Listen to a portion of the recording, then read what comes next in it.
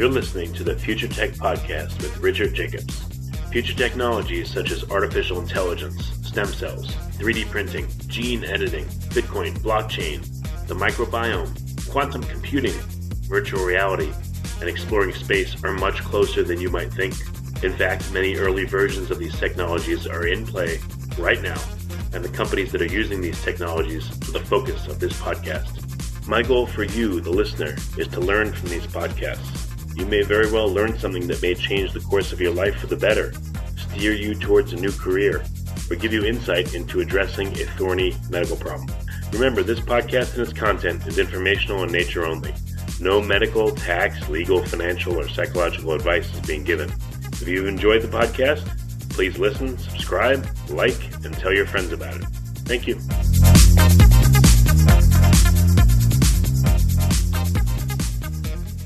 Hello, this is Richard Jacobs with the Future Tech and Future Tech Health podcast. I have Samantha Bond. She's a certified medical illustrator, Unity certified serious game developer, and a clinical assistant professor at University of Illinois at Chicago. She teaches medical game development and virtual reality, which is very interesting. So, Sam, thanks for coming. How you doing? I'm good. Thank you so much for having me. Yeah, what is medical game development? So that's a good question. It's something a lot of people ask when they first hear about what I do. So medical game development has a really, really broad scope because there is a lot to learn. There's a lot that people don't necessarily know about when it comes to medicine, when it comes to their healthcare.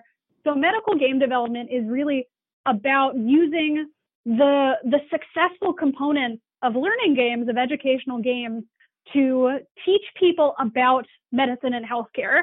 Now, the audiences for this can be a really huge range. So we have students who are making games for neurosurgery residents, and we have people who are making games for lay audiences, for really general audiences who are just trying to learn about different topics in healthcare.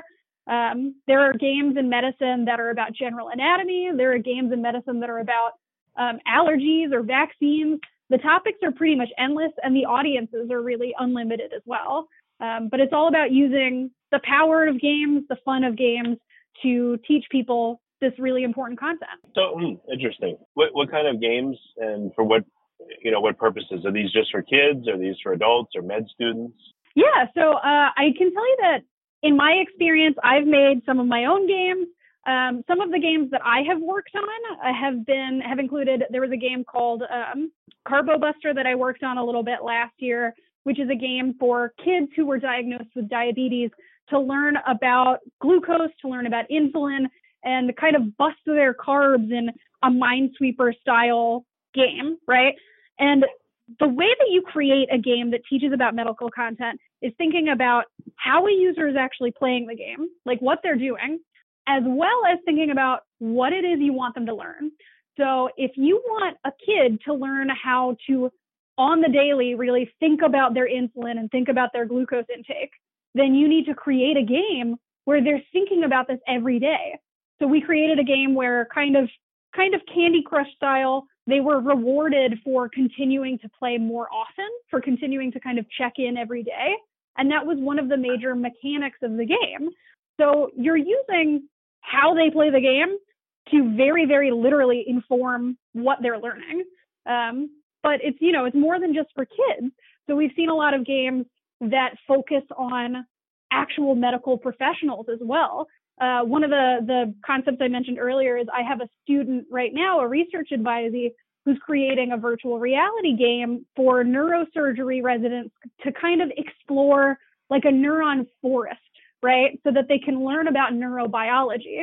So the same way that you would feel if you were kind of dropped into like 5 different forests, looking at all the different trees, like looking at how, the redwoods look very different than another forest, right? It would be the same thing in teaching neurobiology. So you're dropped into these different neuron forests, and you're really seeing how different pathologies can affect how the neurons look. So what they're physically doing very much informs what they're actually learning. Yeah, that's really interesting. Huh. So what have you noticed? What have been the reactions from people using the simulations? Do you test them afterwards? Do you test them against people that just had to learn it from a book? I think when we've been able to test different games, it kind of depends on what the audience has experienced before with games. So we definitely have people who, they might think like, I don't want to waste my time with a game. But once they get into there, you have to kind of legitimize it by presenting the information that that they want to see up front. So for example, if you think that your audience is going to be a little bit skeptical, you want to design the game in a way that presents what they already know they want to get out of it very, very quickly, So if it's a surgical game, you want to tell them very immediately, like menu screen on, this is what you're going to be learning, so that they get into a more serious headspace about it. But if it's, for example, a game for kids, like I created a card game this last year called Vax Bracket, which walks kids and families through the science of herd immunity as a card game. With that kind of environment, since you know that your audience is either a group of children or a family, card games aren't necessarily something brand new to that audience. So I don't have to front load the game experience with this is what you're going to be learning.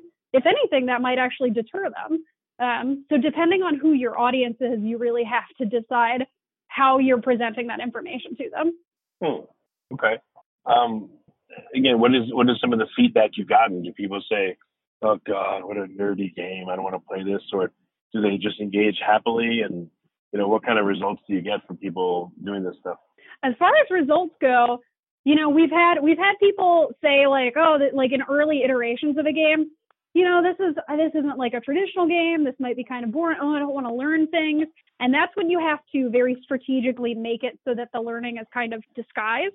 But honestly, a lot of the feedback that we've gotten from student projects, from my own projects, has been, wow, I'm really glad I get to learn this in a way that isn't either traditional lecture or staring at slides.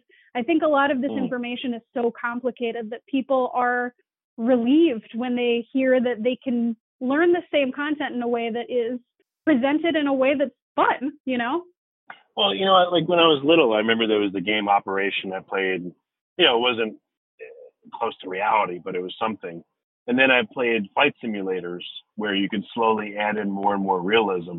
So I would see, I could see a game for surgeons, let's say, or people that want to, learn surgery at medical school. And you have one version of the game where it's really easy and basic and not very real. And then you slowly add in complications and make it more and more difficult and more realistic.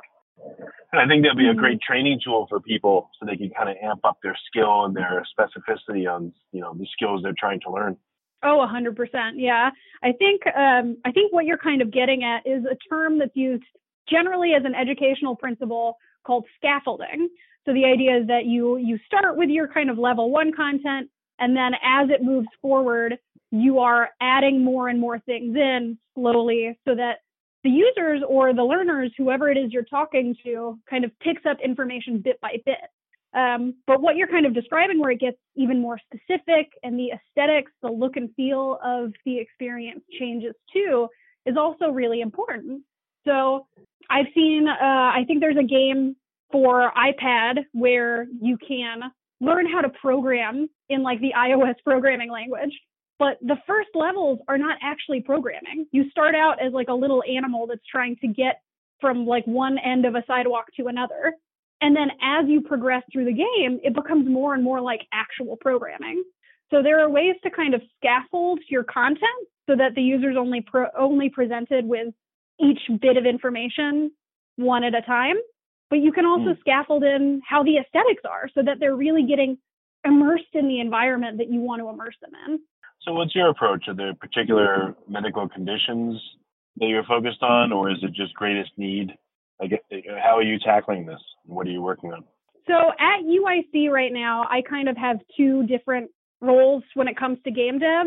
Part of it is really overseeing my students' projects. I teach 2 full semesters of medical or educational game development to medical illustrators for the University of Illinois at Chicago Biomedical Visualization program. And the Biomedical Visualization, or we call it BVIS program, is actually, it's only one of 4 accredited medical illustration programs in all of North America. So it's very competitive, it's very niche. These students come in with kind of a knowledge of they want to educate people in the medical field using visuals. So what my classes do is kind of build on what they know about creating medical artwork or medical illustration and teach them about programming, teach them about designing projects in the Unity game engine so that they can create real educational medical games. So my role with that is overseeing their projects, kind of guiding them to create things that have impact, but also really kind of taking the projects from start to finish so that by the end of it, they have something really impactful in their portfolio. Now, in my other kind of role at UIC, I'm currently pursuing my PhD here in rehabilitation sciences, and my main project is what we're referring to as the clinical arcade. So this is going to be where we're taking cardiac rehabilitation patients, patients who have often just had either a heart attack or they're experiencing some kind of heart failure patients in general that are going through a cardiac rehab program. And we're going to be presenting them with games that get them to move, but also games that educate them on kind of what is happening in their body, what they're doing, and why they're doing it. Interesting. Okay. So what's an example of what's happening in their body? Is this like puberty type stuff, or is this, when you eat a meal, here's how it digests and where it moves? Like, what's your vision for it? So for the cardiac rehab patients, it's all about heart failure stuff. But I can tell you that for my students in the BVIS program, it's really fun because they get to kind of select fields that they're interested in, right? So for example, a couple of years ago, we had a group of students that decided one of the topics they had trouble learning was understanding different like digestive enzymes and what each of them do or what kinds of food each of these enzymes break down. So they created a game I think it was called Mission Digestion, where you are like sitting in front of a large intestine with a cannon of enzymes as different types of foods go through the small intestine, and you shoot these different enzymes at each of the food types. And it only really works if you use the correct enzyme. So you're having to actively, as the learner, you're having to select the correct enzyme to shoot at each different type of food. So you're timed, you're engaged, you're motivated to try all these different things, but you're forced to very quickly learn which enzymes do which thing in order to succeed in the game. Okay, gotcha. So what have you found that, 2D videos on a screen is good, but VR, 3D type simulations are better? Or, is it the level of interactivity that really makes, experience effective or not? Like, what are some of the factors that you can play with to make an experience super impactful to people? I think that's a really good question because that's something that a lot of people ask, or it's something that if you're thinking, in reverse too, if somebody says, "Oh, we want you to make a game," they might talk about a topic that they want the game to be on that an animation or a video would be more appropriate for, right? So really when it comes down to why games over something else, sometimes games aren't the right choice. Sometimes you should maybe go with just a classic illustration or an animation. Now, what determines what you pick is really all about the audience and their resources and how much information you actually need to teach, right? So let's say you have an audience where you want to teach them about healthy eating and nutrition, but the only way you really can get your audience to look at something is kind of maybe in their time at the waiting room, right? So if they're waiting for their general practitioner. So maybe the right way to address healthy eating and nutrition is to have an animation or a video playing so that they're right there and they're watching it. Because if you made a game for them, it's possible that they would never actually go and play that game. You know what I mean? But if it's something where it's a larger topic, maybe you think that a game would engage a larger group, or it's something where you could get people to play it just by either marketing to a really specific audience. If you have a really strong plan about why they're going to start playing this game, then it's really appropriate to pick that. But a lot of it comes down to who is your audience, what do they need to learn, and why are they going to use the thing you're trying to make, whether it's a video or a card game or a video game or just a set of drawings. Yeah, it makes sense. So where do you see the big needs are? Like are there companies or universities or, they're saying, hey, make this stuff for us? Or is it something that you have to make and expose the public to and institutions to so they see the need for it? Do you mean they as in the audience, or do you mean they as in like other companies? No, not the audience. I mean, who would deliver this to an audience? So it could be a university for students, could be a company to train its people, could be a government that wants to, again, get something out to the public. Yeah, that's a good question. So I would say that for the most part, the people who are delivering these games are often medical illustrators or medical game developers like me.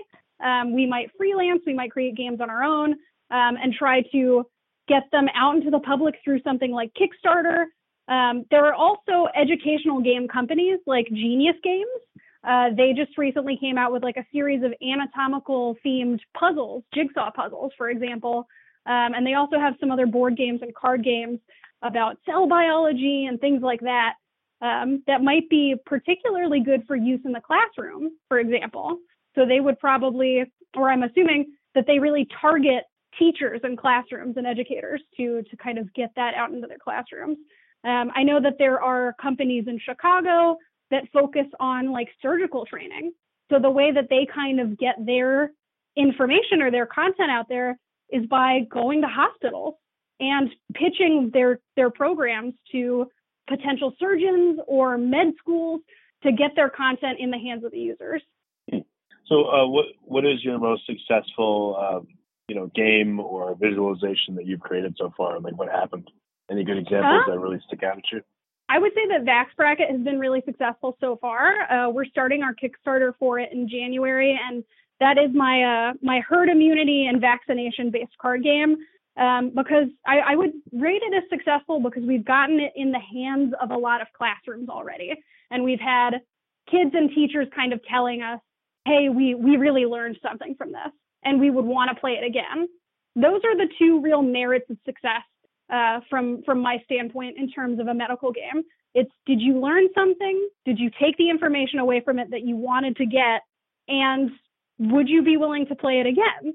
Because if the answers to those aren't yes, your game has failed as far as medical games go.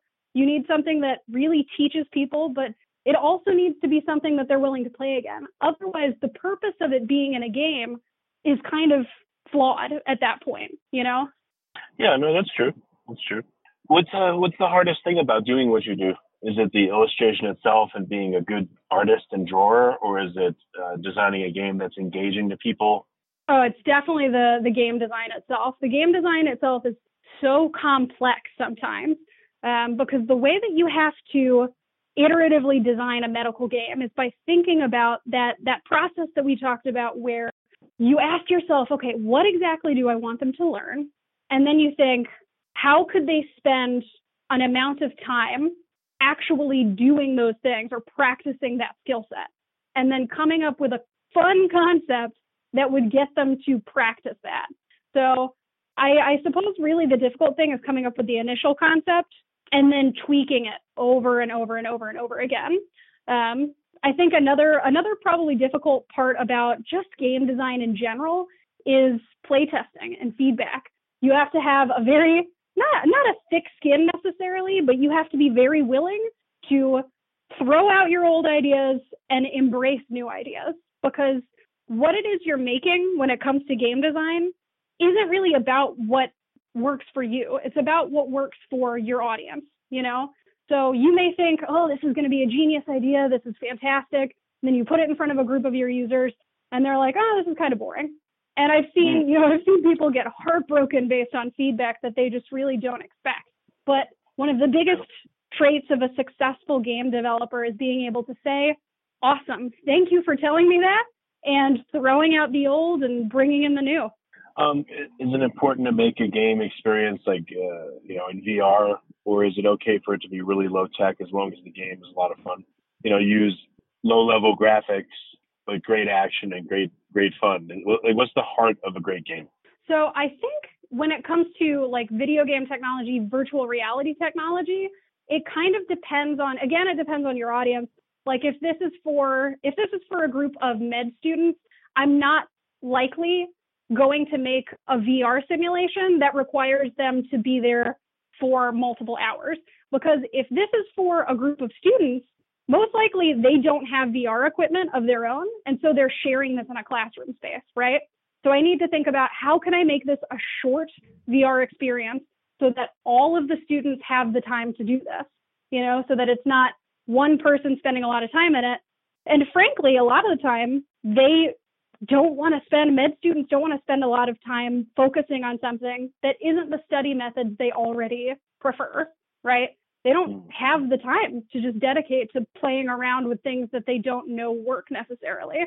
But when it comes to, do we want to make this really, really high poly, really super realistic, very fast or very CPU or processor heavy on the computer? It's a lot about what information do we need them to take away from something. So if it's a surgical simulator, for example, we would absolutely need to prioritize that everything looks as realistic as possible. So that comes down to even small things like, is the equipment that they're using exactly right for the equipment that they would be using, the instruments that they'd be using in this surgery? But if it's something more like haptic feedback or something like that as well, Yeah, exactly. With VR, it's so important to think about, if your learning goal is so that they can develop muscle memory, then you need to have everything very precise. I had a team of students this last spring who did a endotracheal intubation simulator where they were using the HTC Vive, and one of the controllers actually turns into your intubation equipment. So as it enters the throat, you can feel it vibrating in your hand, Weird. And that's very, very important to simulating that kind of muscle memory, because frankly, that's what you're trying to teach them, is how to take that information and go back and use it when they have a patient on the table in front of them. Now, on the flip side, though, if it's more learning about, spatial relationships of different muscles in the body, and you're doing that by putting somebody in the body, like Fantastic Voyage style. At that point, haptics isn't really super necessary, and you could make it very stylized. You wouldn't have to make it necessarily super, super accurate to how the anatomy looks. Now, don't get me wrong. Accuracy is super important, but there is a certain amount of style that you can choose, or different aesthetic choices. So you could make it a really beautiful, very low poly scene if you feel that it's going to engage your audience more, because that's where you have the balance of, I want my audience to stay in it for longer, so I think that this is important to include, or stylistic choices are important to make. I was going to joke and say, forget about chutes and ladders. I'd rather play endotracheal whatever game you made. Yeah. With my family. Yeah. The students that worked on it, I think, were Norman Liu, Ryan Errett, Logan Y, and Julia Benden. They did an amazing job with it. Yeah, no, that's great. So what's, any super ambitious projects you're working on, or where do you see the near-term future of this type of work going? As far as projects I've got working on, I'm actually working with a friend named Michael Walsh. He's a neurosurgeon, and we're looking at how to make iPad games for his neurosurgery patients to feel a little bit more engaged. He has this really fantastic kind of theory about Disneyfication of the patient experience. Something he brought up to me at some point was, patients are very frustrated when they have to wait, sometimes up to 3 to 4 hours in the waiting room. It really is crazy how long they have to wait in the waiting room. But on the flip side, people are willing to wait 4 to 5 hours in line at Disney. So he had this thought of, how can we make the waiting room experience something that's actually meaningful for the patient, something where it's not that they're just flipping through old magazines or scrolling on their phone for that long. How can we make it something that's educational to the experience that they're going through, something relevant to them, and something beautiful, something they want to look at and want to be a part of? So we're looking at how we can make educational medical games for neurosurgery waiting rooms. We're also thinking about trying to make educational games on spine injuries and weight, how those things go hand in hand. we're looking at a lot of different topics, but that's sort of what I'm really excited about right now. I think when it comes to the horizon, the future of medical games, I strongly believe that games can teach people in ways that we haven't really even fully understood yet. I think people remember games very vividly. One of the examples I give in my classes is that, I took anatomy when I was in graduate school, and I, to this day, I basically remember the brachial plexus, for example, but I don't really remember it that well. But I will tell you that I remember a lot of the button orders for the tunes for the ocarina in Legend of Zelda: Ocarina of Time. So when I really think about what needs to stay in my brain, I would rather have the anatomy be the thing that sticks there. But the game experience is so strong and so powerful that we can remember things from games. And it's incredibly inspiring to be a medical game developer now, because there's so much impact that we can have on people, especially now when healthcare and understanding your own healthcare for patient autonomy is just so important. Okay. Well, very good. Well, Sam, what's the best way for people to find out more, or maybe to see prototypes or full versions of some of the illustrations or games that you've helped make with students? Oh, yeah. You can follow me on Twitter. I am Dr. Games Bond. You can follow me on there, or you can go to drgamesbond.com. Yes, that is like James Bond, but with a G. drgamesbond.com. You can follow along with a lot of the games that I've made, including Murmur Spree, which is a heart auscultation game I made a few years ago, or Vax Bracket, which is going to be on Kickstarter within 2020. Very cool. Well, Sam, thank you for coming. Yeah, thank you so much for having me. I really appreciated it.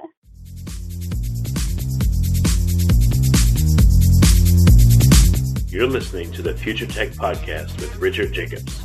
Future technologies such as artificial intelligence, stem cells, 3D printing, gene editing, Bitcoin, blockchain, the microbiome, quantum computing, virtual reality, and exploring space are much closer than you might think. In fact, many early versions of these technologies are in play right now, and the companies that are using these technologies are the focus of this podcast. My goal for you, the listener, is to learn from these podcasts. You may very well learn something that may change the course of your life for the better, steer you towards a new career, or give you insight into addressing a thorny medical problem. Remember, this podcast and its content is informational in nature only. No medical, tax, legal, financial, or psychological advice is being given. If you've enjoyed the podcast, please listen, subscribe, like, and tell your friends about it. Thank you.